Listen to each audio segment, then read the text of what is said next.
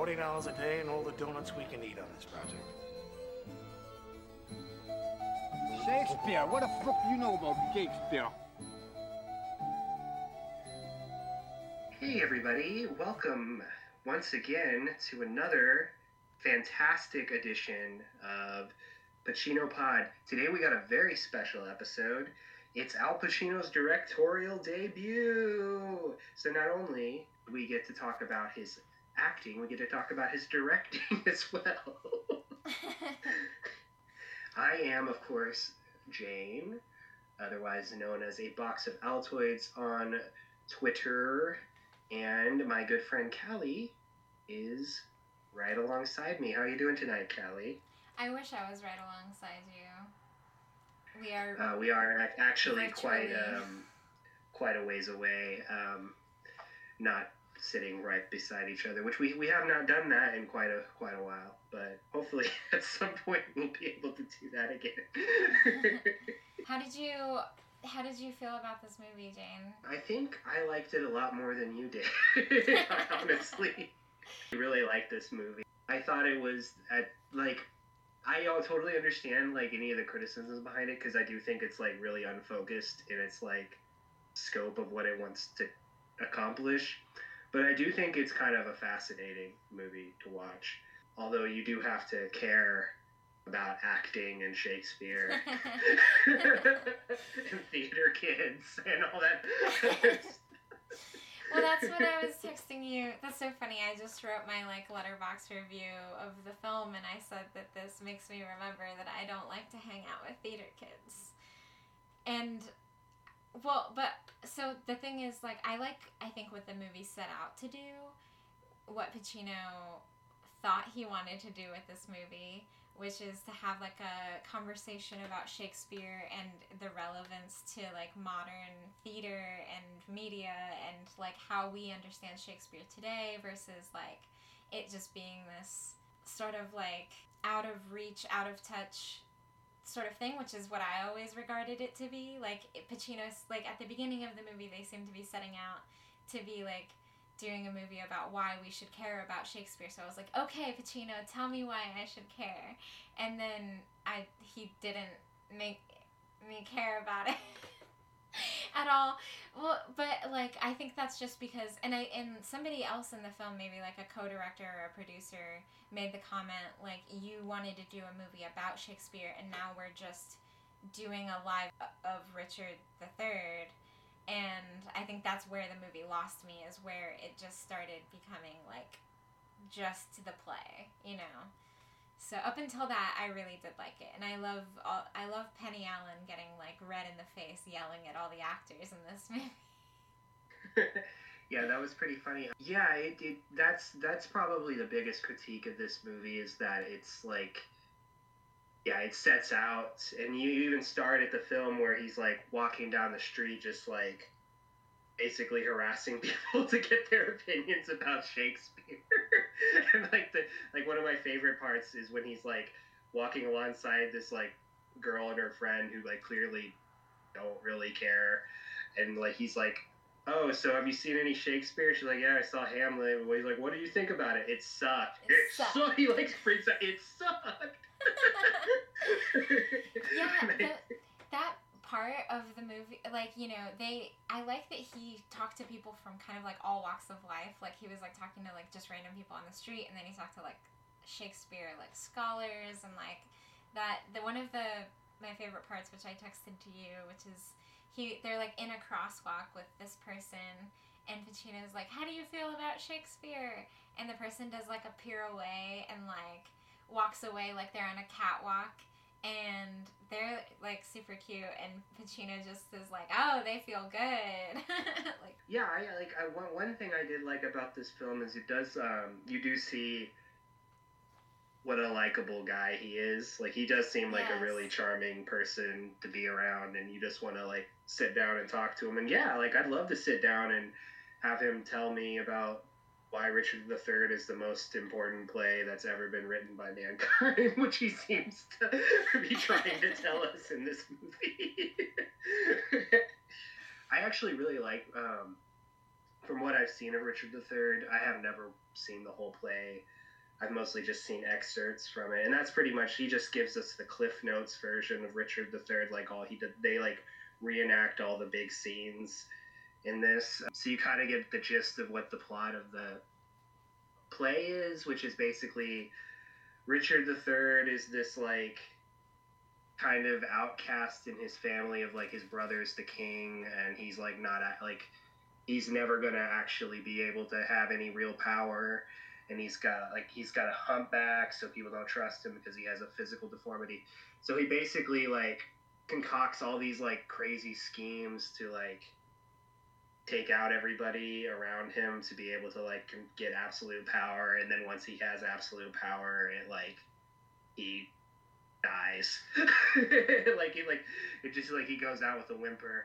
And one of the things that I like took away from this film, and I remember originally bringing this up in the Scarface episode where I was talking about how like I thought Scarface was very Shakespearean, and everyone laughed at me for thinking that. No. But watching this and seeing a lot of the like clips from Richard III and hearing Al Pacino talk about it, Scarface and Richard III have a lot in common, and they're both about like these people who come to like basically start at the bottom, or I mean, Richard III doesn't really start at the bottom, but like at the bottom of where they're like their rank in life, and they claw and they fight all the way to the top, and once they get there, it's like doesn't mean anything, and they fall apart.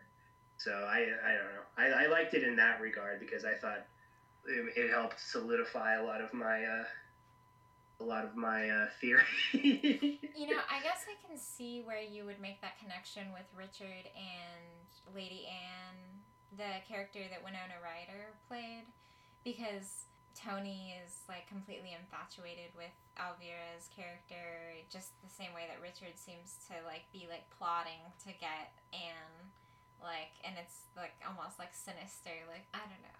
I think but like a little bit more. Even the end scene where like Tony's getting gunned down and he's like, you know, like there's all that death around him. It is kind of mirrored in the end battle where like Richard is like wandering around and all he's trying to do is find a fucking horse to get out of there, and he dies, you know, and it's like very like dramatic, and I don't know. I think I can see, like, I don't know how much input Al Pacino had into the script of Scarface, but I feel like knowing that Scarface was a passion project of his, basically, like, that he really wanted to do, I feel like he probably, like, was like, hey, we should, you know, a good reference point would be Richard III. This is kind of what I want to do in this, blah, blah. And, like, since he seems to love this play, like I said, the movie goes from being, like a wide scope about like Shakespeare in general to being like about like why we should care about Richard III. And I don't know if he ever actually does get to the point where he like succinctly explains why we should care about Richard III, even through like stage, like I don't know. I feel like he started out with the intention of wanting to do like a broad Shakespeare thing, but then as he like got really into the acting part of Richard III, it becomes more clear that he really just wanted to make an adaptation of Richard III, but probably didn't have the funding for a full-on production, so this was the compromise. The other actors in this, it's so like interesting who he pulled into this. Like that scene where he's like walking down the street trying to figure out who should play Lady Anne is kind of creepy. He's like, it's got to be someone younger. It's got to be someone younger. Young, he's as young as I can get. Yeah. Yeah, I was just kind of like, come on, what are you doing, man? Like, you have to know how that sounds. And, yeah, oh my god. Yeah, I had the same feeling. And then, of course, the odd feelings only get worse as you realize that this movie also has Kevin Spacey in it, and he's just like loving how evil his character is. He plays Birmingham or Buckington or something like that. Yeah, Buckingham. He plays Buckingham. Burlington. Yeah, and he like there's lots of, which is weird because there's really no other like scene like you Alec Baldwin is in this, but you never see him and Pacino discussing together about about their characters, and you never see Winona Ryder and Al Pacino discussing it. But you see lots of scenes of Kevin Spacey and Al Pacino discussing the relationship between Buckingham and Richard, and like Kevin Spacey's just getting all like, oh yeah, like. Buckingham, he just wants, to get all the, he wants to be right there beside Richard. And he's just kind of like being like, oh, yes, yeah, I can't believe I get to play someone as fucking scummy as Buckingham. And you're like, oh, God, this guy sucks. Yeah, it's interesting. But then, again, like we have that scene where Penny Allen, who was in Scarecrow and then, again, in Dog Day Afternoon, and I mentioned that she is somebody that Pacino lived with whenever his parents or his mom kicked him out for dropping out of school. So Penny Allen is kind of like Pacino's like older sister mom type like person, and she's in this and she's like such a fucking firecracker. Like she is just like screaming at the guys about like their misinterpretation of her character and how she believes the character actually feels. And I thought she was just like such an interesting person. Like I can see why Pacino loves her. And then like I saw like Richard Cox from Cruising was there. He played the murderer in Cruising. The dude who plays the other lawyer in Injustice for All was in there. Like, and these are like uncredited. Like they didn't have like major parts in the play, but I just like spotted them, in the background. Like, and then I realized, and we never mentioned this in the Cruising episode, but the other lead in Cruising, his name is Richard Cox, Dick Cox.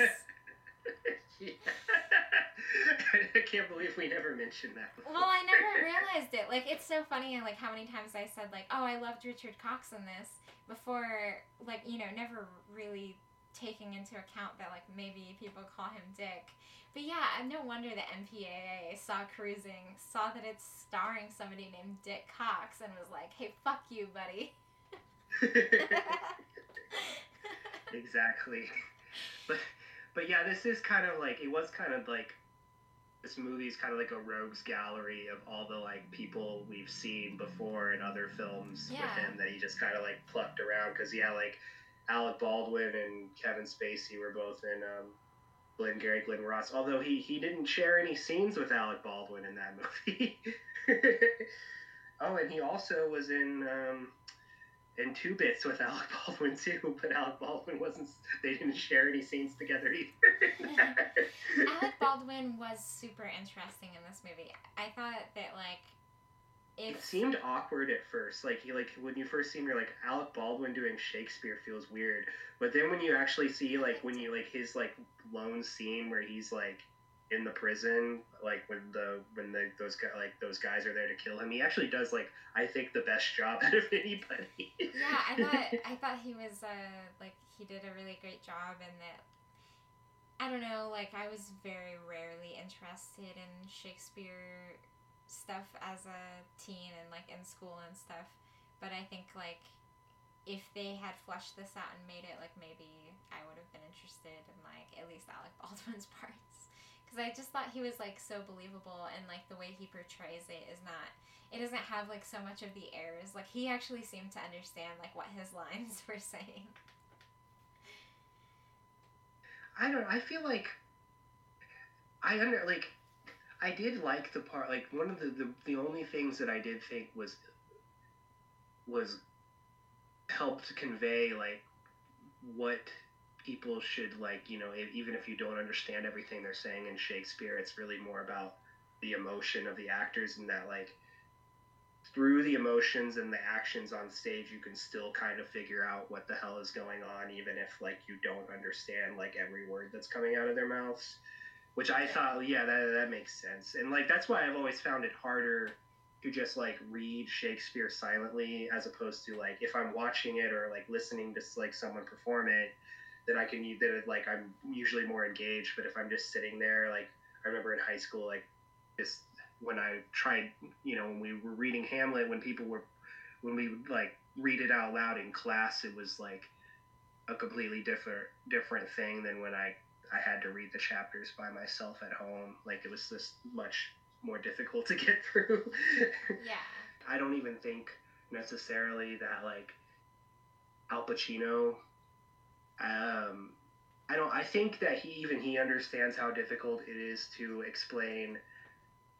try to explain Shakespeare using Richard III, which everybody in the film points out is one of Shakespeare's most difficult plays to, like, perform and understand. Because even when he's like, there's a scene where Al Pacino's trying to explain the plot of Richard III, and even he's like, yeah, God, even I'm kind of lost right now while he's trying to explain it. So, it's like, you're kind of picking an uphill battle when you start with the play that's already, like, considered the most difficult in, like, Shakespeare's works to do. Yeah, I never even heard of this play, honestly, before. I first heard of it because there's a video essayist, Kyle Colgren, who's actually been on Bad Romance a few times before, which features a previous guest of the show. Braun is on that show. But he does these video essays, usually about just different kinds of films, but he had a whole running series covering Shakespeare adaptations, and he did one over an interesting film adaptation of Richard III starring Ian McKellen, where they, like, all the dialogue's the same, but they set it in Nazi Germany, and Ian McKellen is basically playing Richard III as Hitler. So I learned of it through that, and it seemed interesting. So I kind of, like, so maybe I was able to enjoy this more having already had a frame of reference of what Richard III is supposed to be, so I kind of already understood a little bit of what was going on. I don't know, maybe if I was in your position, like, having not ever heard of it before and, like, sitting down and just being like, what is going on right now, I wouldn't have cared as much. I don't know. No, I mean, I think that they did a good job of, like, laying it out, but, like, to your point and to the other actor's point, like, yeah, this isn't exactly, like, the most, like, famous play or the easiest to, like, relate to. It's kind of dense and, like, I don't know. The Shakespeare play I'm, like, most familiar with is Macbeth. I was Macduff, you know, in our middle school production of it. There weren't enough, you know, there's never enough female roles to actually play a woman. Yeah. You always have to That's put still a problem in Hollywood today. But it sucks because, like, I couldn't, like, go to Hollywood and, like, put my hair up in a cap and be like, I'm a boy. Like I feel like in stage productions, it's, like, so much easier. Like, people are, like, so much more willing to, like, be like, haha, yeah, like, going with it, like. Yeah. But, yeah, that class was really interesting because it was whenever I lived in Hawaii, and so the, like, subject already of, like, dialect and things being hard to translate sometimes was kind of, like, already something we were discussing in, like, English Lit, because our class was, like, super divided between, like, the base kids and, like, the local kids, and, like, the way we talked, like, there's, like, Hawaiian slang is called pidgin, and it's, like, if you have never heard it, like, you should, like, look up a YouTube video or something. But it's, like, Hawaii is such a melting pot that, like, there's slang from, like, Samoa, there's, like, words from, like, there's Portuguese words, Japanese words, like, all these different, like, words and slangs, like, mushed together, and, like, if you've never encountered it, it can be, like, completely, like, jarring. And so our teacher had us, like, work together, like, she, like, made groups that were, like, you know, diverse enough for it to make sense, and then we translated Shakespeare into, like, modern English and then into pidgin, and then we performed it in pidgin. Oh, that's so cool. That's awesome. I love that. See, now that to me, like, that's what Al Pacino should do to make Shakespeare more accessible. But for real though, like I feel like stuff like that, like, I can see that, like, opening up people more to, like, Shakespeare than, like, just seeing Al Pacino stage certain scenes from the play with his friends. I don't know. It's like he almost got there whenever, and, like, we both noted that he said this, that, like, he was talking about how, like, yeah, Shakespeare can be hard to understand, so can rap music if you don't have the ear for it.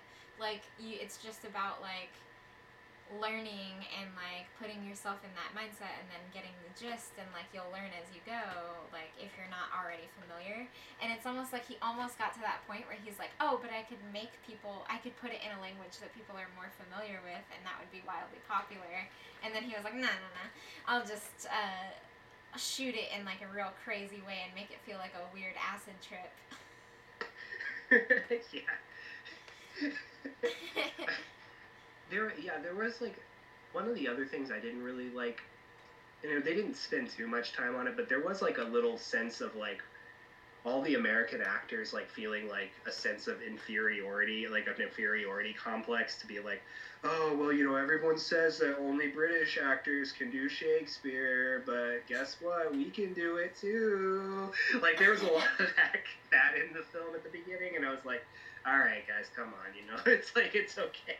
You don't have to, I understand, yeah, Al Pacino, yes, I believe that you can play Richard III. You don't have to convince me. I don't care if you or a British actor play Richard III. It's fine. Maybe he's also feeling bad about that accent that he's putting on every time. Which I think, like, I don't know, did Alec Baldwin even do an accent? Like, it felt so natural. He didn't do one at all. Like, he maybe, like, just, like, propered up his voice, like, a little bit, but, like, it was mostly just Alec Baldwin saying Shakespeare lines, and maybe that's why it felt more natural. Yeah, maybe that's why it worked, because I wasn't just getting hung up on, you know, whether or not both the prose and the accent could work, because it's, like, those are both, like, very heavy things to, like, be putting on a listener, and then if, like, both of them are kind of, like, shoddy, it's, like, you're just gonna lose people. Have you seen Spinal Tap before? Yeah, it's been a while, but I've seen it before. Yeah, there's a scene in this film that reminded me so much of Spinal Tap. And it was when him and his friend go and visit the house that Shakespeare was born in.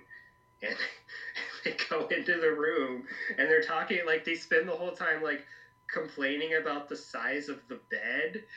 And they're like, it's not very big. What? How could he have been born on this bed? Like, and then they get kicked out. And it reminded me of the scene in Spinal Tap where they all go to visit Elvis's grave. And they're all just kind of standing around his grave being like, yep, that's his grave. So I did like that scene just for like an unintentionally comedic moment. I think that's funny. It is, like, weird to go to, like, historic places and just be, like, underwhelmed by it. Like, I used to live, like, really close to Mount Vernon, like, George Washington's home. And, like, I would go there, like, so often whenever, like, family came to visit that I was like, big fucking whoop, I'm in George Washington's living room. Who gives a fuck? Yeah, that's kind of the same. Where I grew up, there's the Kansas Cosmosphere and Space Museum, which is like one of the coolest like space museums in the country, and they have like so many like real artifacts, like, and I think they have one of the Apollo modular lunar modules that actually went to the moon, and they have moon rocks. They have like all this cool shit, but we like would go there for field trips every year, so it was just not like that cool. It's like, oh, I've been to the Cosmosphere, going to the Cosmosphere again. But it's like people, that's like a place that people like go out of their way to come and visit in Kansas. And like George R.R. Martin, the guy who wrote Game of Thrones, like when he was on his way to a convention in Kansas City, like went out of his way to go to Hutch to go visit the Cosmosphere. So it's like, yeah, it's like a place that is pretty cool. They have that like real astronauts and stuff come and give talks, and like, but like when you're just around it all the time, it just becomes in the background, and you're just like, that's the Space Museum, and whatever. I loved that this like movie was just like, or I don't know, documentary, whatever you want to call it. It did feel like it morphed into a movie at the end, but yeah, I don't know. I did like that you could just tell how much everybody cared about it. Like sometimes like I'll watch something that like a comedian or an actor that I like has done, even if I don't really care about it, just because it's almost like if a friend of yours is like, oh, I made this thing I really like, and you're like, okay, like, I don't know, I feel we're probably already at that point with Al Pacino just because we've watched everything that he's done where we're like, okay, buddy, we'll just like give in. Like, But- let's be honest. Would either of us have ever watched Looking for Richard if we weren't doing this podcast? Would, in our entire lives, would we have ever thought to sit down and be like, I'm going to watch Looking for Richard today? No, I don't think so. We definitely wouldn't have watched The Local Stigmatic. Oh, absolutely not. Yeah, this is a cute movie in which Al Pacino goes overboard on a hyperfixation and all of his friends delightfully indulge him. Basically, like, I mean, I could feel the same passion from, like, Penny Allen and Kevin Spacey, but everybody else, you can kind of tell they're, like, just there to, like... Like, okay, Al. Like, because, I mean, these are all, like, well-known actors, and I don't think any of them got paid to do this movie. Like, I really don't think so. I mean, like, maybe, like if they like did, it was meals. like the lowest possible wages possible. Because it's not like this movie had like a big budget. I think most of the budget went on at the very end to film the final battle scene. Like, I was like, damn, they actually put a lot of time and effort into this. Yeah, there's no way anybody made money off of this. I think I could tell what movies he was doing by his hairstyle and facial hair throughout this film, because it Carlito's changed all the Way. time. I'm pretty sure he was making Carlito's Way at some point during the making of this film, because he definitely had the exact look that he had in Carlito's Way in this movie at certain Yeah. points in time. I noticed that, like, super manicured beard, like, a few times. I was like, oh, that's the Carlito's Way beard. Yeah, it's like, after Carlito's Way, he did Two Bits Two Bits. and Heat. That's so funny. I that- don't. He might have been made. I don't know. I do know that Scent of a Woman had already come out at this point, because he wears a cap. He wears a Scent of a Woman cap in like half of this film. Oh my god, that was so cute. I'm so glad that you mentioned that, because I forgot to write that down. I love that he is wearing a Scent of a Woman cap, like, the entire time, because you can tell he's just so proud of it. But I think, like, yeah, I was trying to kind of, like, remember where we are in his filmography for context, because it's like he had that big success in 1990 after having, like, 10 years of, like, on and off, and then he took a break, and then, like, you know, like, his movies did okay, and, like, whatever. But maybe after Scent of a Woman and making that money and winning the Oscar, like, you can, like, and then he, like, makes these, like, more passion projects. You can tell he's, like, actually having the time to do things that he wants to do with, like, the money that he's gotten from projects that he might not have, like, had as much stake in. Yeah, I wonder, like, I definitely think this probably came out, like, he was probably able to, I don't know, he may have just used his own money to make this, but if whatever funding, I'm sure it was secured after Scent of a Woman came out, and he had a lot more clout from that than he did probably prior. I mean, this movie did get pretty good reviews, as an 81% on Rotten Tomatoes, which is pretty good. So, I mean, the people who've seen this film seem to like it. I don't know. I don't really know what else to say about it. Yeah, me neither. I read, like, I tried to do research. Really, all I could find were, like, reviews about it.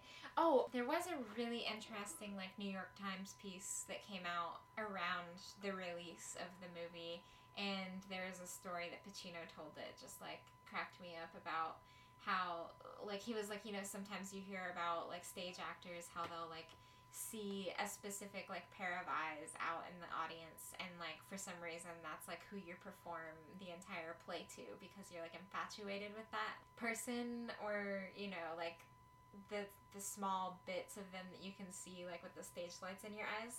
And he was like, I'd never had that, and then I was performing this one play, and I finally, like, I made eye contact with somebody, and I decided, like, that's who I was, like, performing the play for. And then at the end of the show, the lights came up, and it was a seeing eye dog.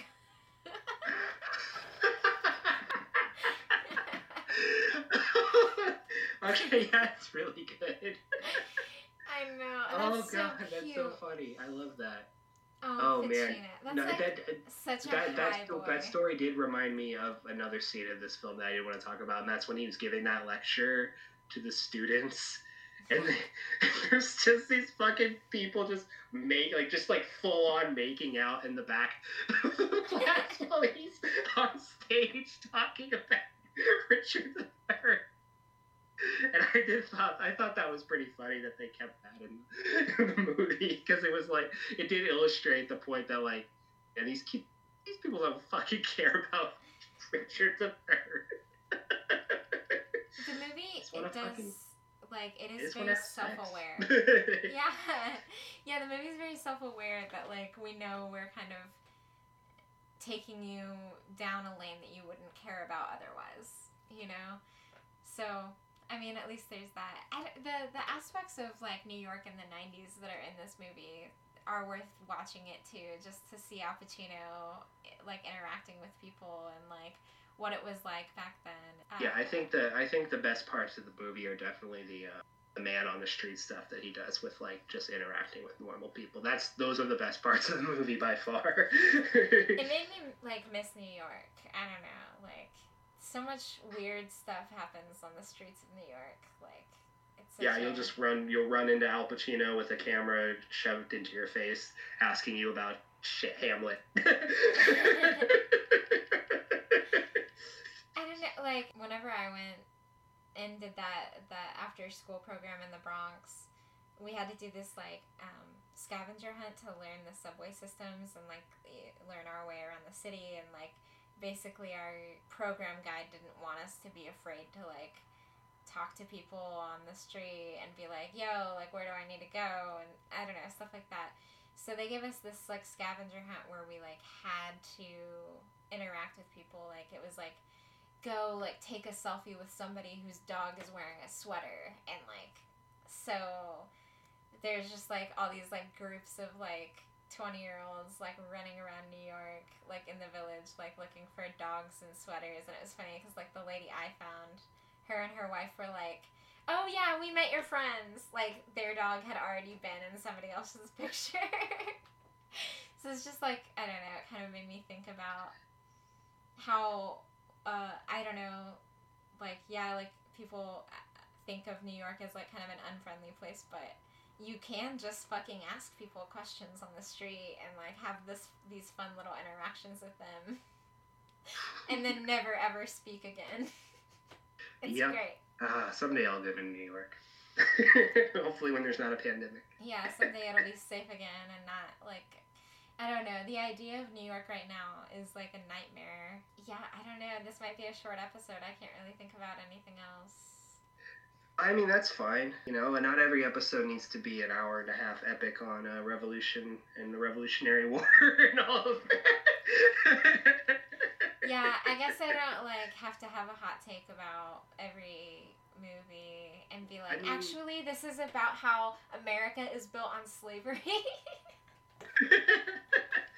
Yeah, I was like, I mean, it's the same, like, I knew we would hit this point where, like, we're just gonna run into movies sometimes where we just don't have that much to say, and that's okay. It's like, I mean, we said, like, I felt that way when we talked about Two Bits. I was like, so, it's gonna happen.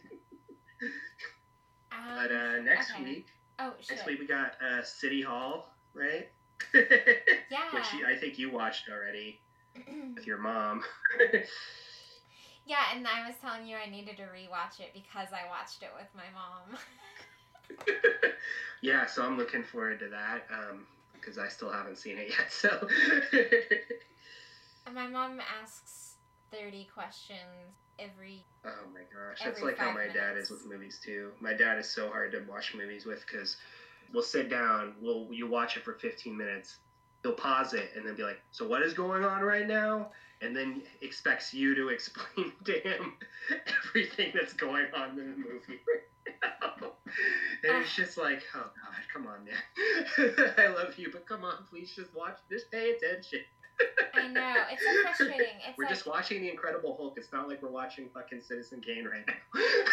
Well, yeah, sometimes it's just foreshadowing. Like, sometimes none of us know and you just have to wait. Like, that's so funny. I hope I never get to that point. But I guess we'll see. I know that when I was a kid, I would just like talk and talk and talk through movies, and people hated me. Been a very like silent movie watcher, unless I know it's bad, then I don't mind riffing on it like with other people. But if I'm like okay, I'm gonna sit down and watch The Godfather Part 2. I want to actually try and pay attention to what's going on. I can't be distracted right now. This movie's like 3 hours long. My dad pauses a lot too, but it's not to like ask questions. It's to tell additional stories. Because the story that we're consuming on the screen is not enough. He needs to provide context. He'll be like, well, I mean, that's kind of what we're doing right now. You know, we're just waiting until after, or sometimes, if you haven't seen the movie at all, we are providing it for you. That's true.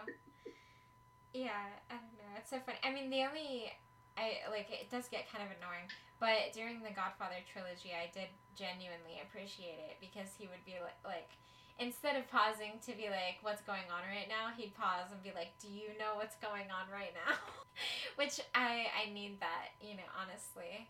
But anyways, yeah, City Hall is next, and it is a John Cusack, Al Pacino flick where Al Pacino plays a Ed Koch style New York mayor, and I don't even really understand. Does some stuff. I don't understand the movie. He does some stuff, I assume. Okay, well, no, I do. Well, I guess we'll get into it. You'll watch it again, and I'll watch it, and we'll have it understood by next week.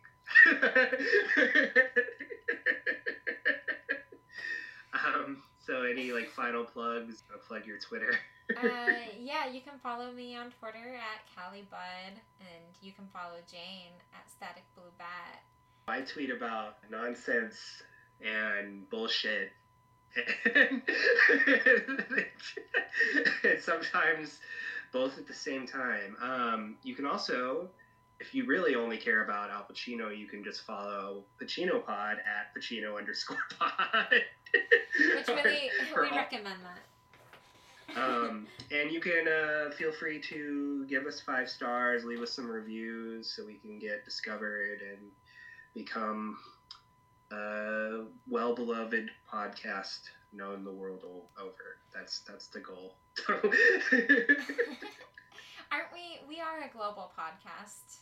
What are we are. I checked Spotify's year-end status, and I think it said we had been listened to in 9 different countries at this point, according to Spotify.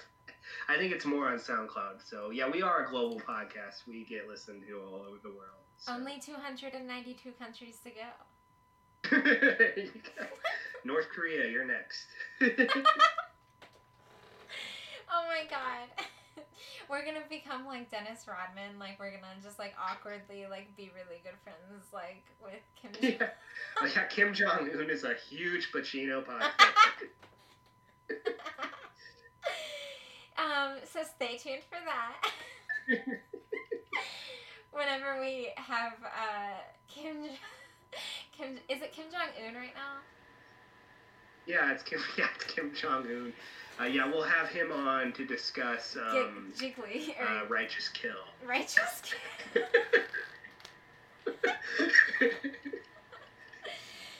Keep it locked.